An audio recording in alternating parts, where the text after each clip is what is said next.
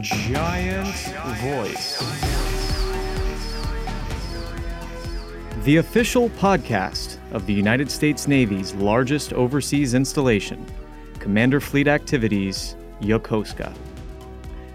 All the information you need to succeed as a forward deployed sailor in Japan.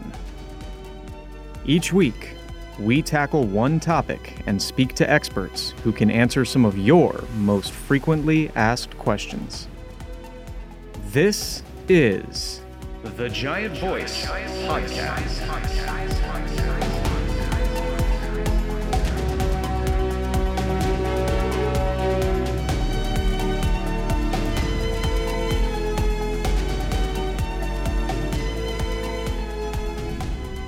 Okay, welcome back to the Giant Voice Podcast. My name is MC2 Conner Houghtaling. I hope everyone's having a pretty great day today. Today we'll be talking with CFA's Victim Legal Counsel. They're in charge of keeping victims informed and making good decisions during the legal processes that are involved when some unfortunate incidents happen around base. It's a very selfless and very difficult job, and I wanted to treat it with some respect, so it's not going to be very jokey, it's going to be very informational, and I hope you guys learn a little bit about it because I think it's pretty fascinating what they do.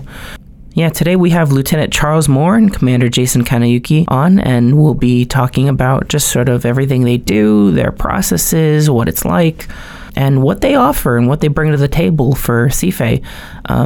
It's a kind of a service that you don't need until you really, really need it. So it's important to know about it and to spread the word as far as we can get it.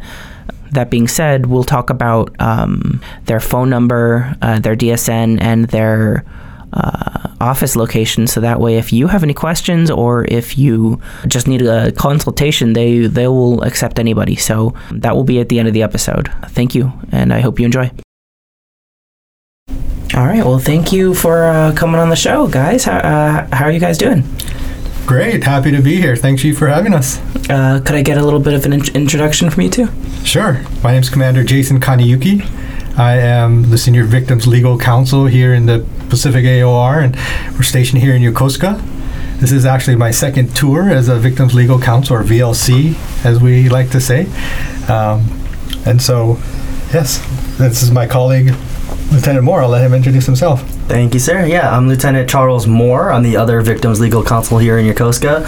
I've been in Yokosuka since around January 2020, fulfilling some other roles, but I've been a VLC since May of 2022. Wow, okay, so you're probably pretty experienced in all this, I assume, yeah? Yes, I am. Thank you. So, well, for me, I'm not. So, I'd love to just know what exactly VLCs do. So as Victims Legal Counsel, we represent victims of domestic violence and sexual assault. That is our mission. We meet with our clients and help them understand the process with reporting, with participating in an investigation, and all of the different rights that are involved and options that they have and decisions that they can make to participate or not to participate in these different complex, involved, lengthy legal processes. So that's, in a nutshell, what we do as VLC, or Victims Legal Counsel. Got it. Okay, thank you. And I see it's written here that there's a question here that says, are you VLCs or are you Navy officers first? And I'm curious why you think that's something you want to ask. Yeah, so it's actually one of the kind of questions we tend to get from senior leadership, right? We tend to have two sides on our collar, Navy officer as well as Victims Legal Counsel, well, specifically JAGS, but Victims Legal Counsel in this case. Honestly, we're both. I mean, the reality is that the mission we've been given is to support and advocate for victims of domestic violence and sexual assault. And that mission was given to us by Navy leadership and really by Congress as well. And so I think when you look at it that way, any officer, any sailor who's been assigned that mission is going to do everything they can to support it and make sure they succeed in that mission, right? What's unique to us is as JAGs, that means we're attorneys. So we also have have this professional obligation to our clients to make sure we're communicating with them, to make sure we're not doing anything adverse to them, to make sure we're competent to be able to give them the legal advice they're looking for, and if we're not, to get the training in order to do so. And so it's really, once you combine those two elements, both us as Navy officers and us as professionals, as attorneys, as victims legal counsel, that combination is what ensures victims get the help they need and the help that they want. Thank you. And I think it's pretty clear, but in your words, why do you think your job is important? It's really important, I think, because we're empowering victims, right?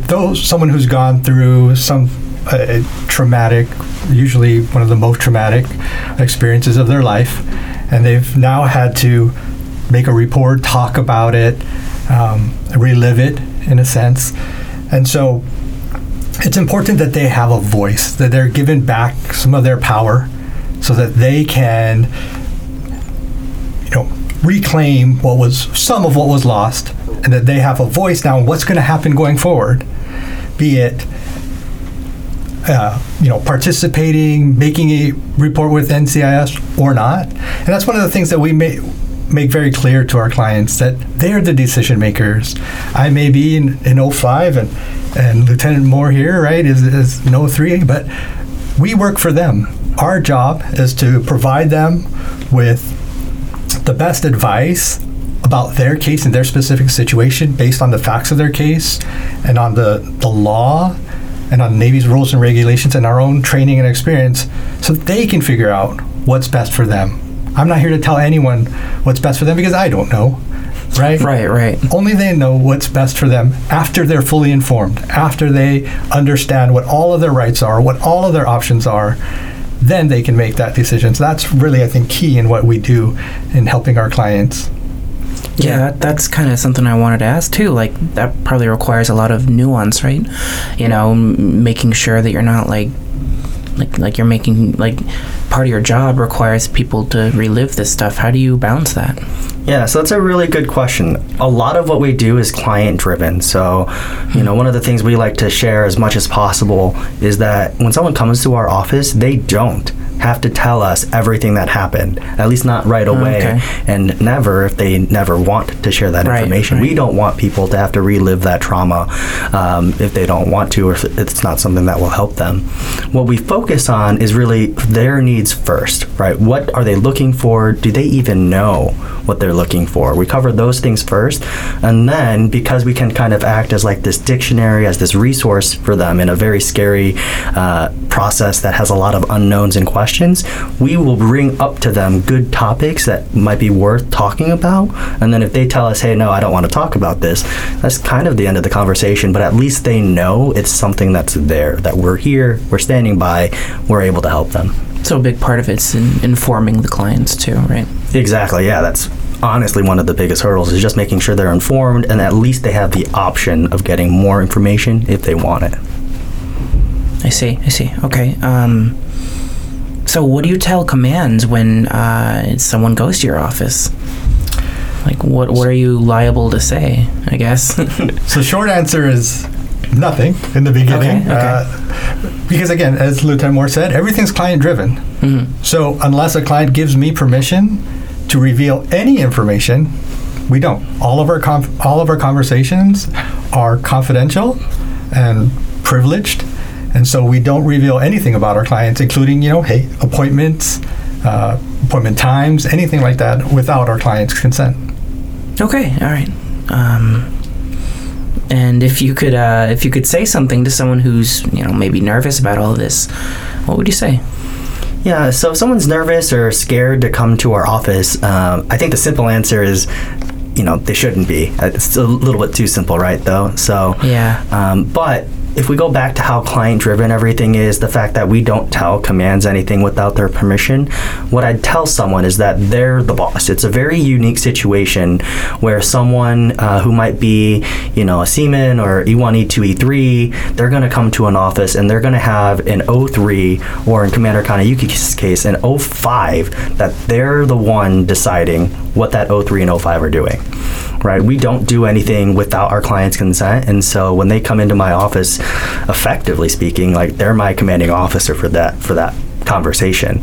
I need their approval and their consent to do anything, and if they're scared about that, they can always end the conversation early. Got it. So how do you interact with SAPR VAs, SARCs, people like that, and in terms of what you do? It's a good question. I like to think of it as we're one big team, right? We're all there to support and help our clients through these processes, and helping them, again, understand and exercise their rights so that they can do what's best for them.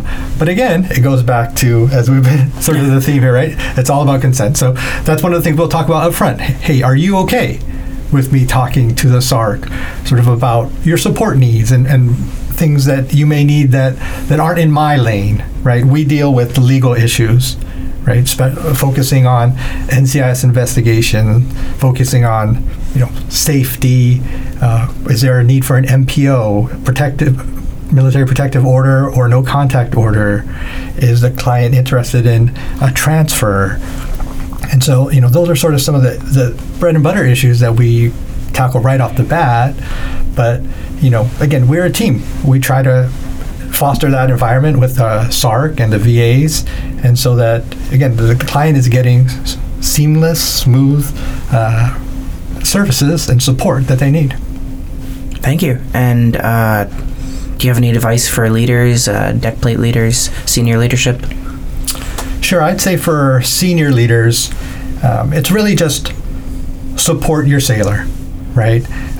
They are in the need to know. So if an unrestricted report is made, they get notified, right? This sailor on your ship or at your command has filed an unrestricted report, and they're given some basic information about what happened.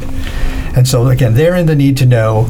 And so one of the things we do, if one of our clients come to us and ask for our help, we send a notice of representation, and that would go to their CO as well as to other people involved in these processes. And we're just letting them know that, hey, we're here to support you as the captain or leader of your unit. And, with the understanding that there are going to be times when they're going to have appointments, they're going to have things that they need to go to. And so, again, we're just asking them to understand that, again, they're dealing with trauma, whether it's visible or, it's outward or inward, right? Everyone who makes a report, they're having to deal with that trauma, with what happened to them. And so we just really try to help them understand that. And I think they get great training as commanding officers, right? It's part of their pipeline. But yeah, that's my advice really, is just to support your sailors, work with us, and as much as we can, right? As much as we can reveal or talk about. And I found that most SEALs are very receptive to our communications and to when we reach out and ask for help, or hey, our sailor's having a hard time, they need help in either seeking mental health services, counseling services, or maybe even going TAD for a little bit. And so I think for senior leaders, it's just understanding kind of that dynamic, that they're going to need that help, they're going to need some time, and really just being flexible in granting that for them. Yeah, it's a little different though when talking about deck plate leaders, and part of that difficulty comes from the fact that when dealing with reports of sexual assault, domestic violence, the deck plate leaders may not automatically be in that need to know category. When a report comes through, the people who are informed right away, it's going to be the triad, but someone's LPO, their LCPO, their DIVO, they're not going to be included in that report, so they might not know anything's happening. And if they do, it might just be one of those deck plate leaders and not all three, or not multiple. What I'd recommend to deck plate leaders is, if you have a sailor who had the confidence or strength to come to you with their issue, similar message. Be supportive, understand that they're going to have a lot of appointments, a lot of trauma that they're trying to deal with, and they may need support with that, but they may not want you to share that with other deck plate leaders. And so you should know that maybe that's an issue you have to go straight to CMC if it's an enlisted, or straight to EXO with if it's an officer. But the other aspect is if, you find out that the reason they're going to all these appointments is because they're working with the CMC or XO to go to these appointments, I wouldn't take it personal. A lot of times victims have to tell so many people that they're a victim, and they don't want anyone else to know. And so it's not a reflection of the deck plate leader or their leadership that someone didn't want to tell them. It's really just that individual trying to maintain their privacy as much as possible in a situation where they may have already had to tell more people than they would have wanted to in the first place. Got it. Thank you. So I'm curious. Could you tell me a little bit about the kind of timeline of events when you get word about an incident happening? Like at what point would the victim start walking to your office? What should they expect? Yeah, absolutely. So when an incident occurs, we're actually not allowed to go out and bother a victim to be like, hey, you should come talk to our office. Right, yeah. But if they're looking to speak with our office, we try to, make sure it and check and see if there's any immediate concerns, if there's safety concerns, or if there's a need for a military protective order or anything along those lines. We'll try to speak with that person quite literally as soon as they are available to meet with us. If it's something that they're not necessarily in a rush or they have other issues they need to work through first, we'll try to meet with them within that first 24 hours or as soon as they're next available. We want to make sure they're getting the help they need as quickly as possible. Here in Yokosuka, it's really nice because there are two of us, so almost at any given point in time, one of us is going to be available. Right, and what about other branches? Do they have VLCs? They do. So Congress has mandated that every branch of the military will have either victim legal counsel. Some of the other branches call them special legal counsel or special victims counsel. So yes, every branch in the military has specialized, certified, trained JAGs who will represent victims of sexual assault and domestic violence. And it's important to note that although we're Navy Victims Legal Counsel, we will do a consult. We'll see anyone that walks in our door, right? We're not going to turn someone away to say, hey, sorry, you're wearing it, sorry, airman, we're not going to see you, or soldier. So your door is open to anybody? Our door is open to anyone. Now, there's a policy between the services that each service will have a right of first refusal to represent or to help their own service member. But with that initial contact, with initial information, meeting, we definitely will sit down with anyone that needs help. And at least maybe try to steer them in the right direction. Absolutely. Got it. And I think this is the most important question. How can someone contact you guys? Yeah, so we're always available. We're actually located on the third deck of the CRC building, the same building that has the library right across from the commissary on base in Yokosuka. You can always find us there, but on one of our offices, room 330 and room 331. We accept walk-ins. We've had a few in the past.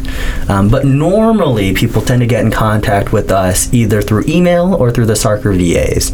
So your VAs, if you have a VA, they'll be able to get in contact with us really easily because they should already have our contact information. Okay. And then do you want us to give maybe our phone numbers?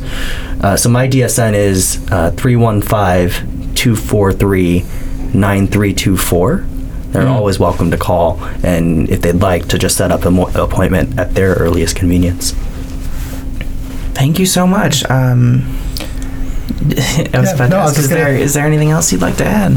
Yeah, no, we really appreciate the opportunity that you've given us to speak out to the CFA community. That's one of our big goals and objectives this year is to get out there and get the word out. We've been around for 10 years now. This is our 10-year, wow. 2023 is a 10-year anniversary of the Victims Legal Counsel program. So we're excited about that, and we're excited about just getting the word out, letting more people know about what we do. When we do an AOB brief every week, right? Every week we do AOB, and I like to start my briefs by asking how many people have heard of us, right? We've been around 10 years. How many people have heard of a Victims Legal Counsel? You don't get very many hands. I get maybe 5 to 10% of the room, right? So not many. our goal is to get the word out, let people know that we're here, we're standing by, 24/7 to assist and help our clients through these again very traumatic, complex legal processes. And it's important, I think, for them also to understand that we're here to help at any stage, right? Even if someone's thinking of making a report, right? They haven't seen the SARC review yet, they're just thinking about it, we can help them. So you're open for consultation too? Absolutely. Absolutely. Yeah, and we're just the two Victims Legal Counsel in Yokosuka, but the VLC program as a whole covers 27 locations around the world. So in this AOR, since a lot of our sailors deploy, right, if they find themselves in Guam or Sasebo, we have Navy Victims Legal Counsel in Guam and Sasebo that can help. And then we also do remote appointments. So if we're not in their location, if they find themselves in a foreign country somewhere else, we can do a remote call or something like that, maybe a Teams meeting, so that we can still answer their questions and help them. So you're saying potential victims are going to have a way forward no matter where they are? Exactly. Okay, that's good. Well, I don't have any more questions. I'm sorry this was a little dry, but I figured it's probably best to stick to the facts. Try to make sure that, just get the word out. It seems like a really selfless job, a really important job too, and I thank you guys for being here. Thank you for having us. We appreciate it. Thank you. The Giant Voice podcast is a production of Commander Fleet Activities Yokosuka Public Affairs Office. The views expressed do not necessarily reflect the views of the Department of the Navy or the Department of Defense. Thanks for listening.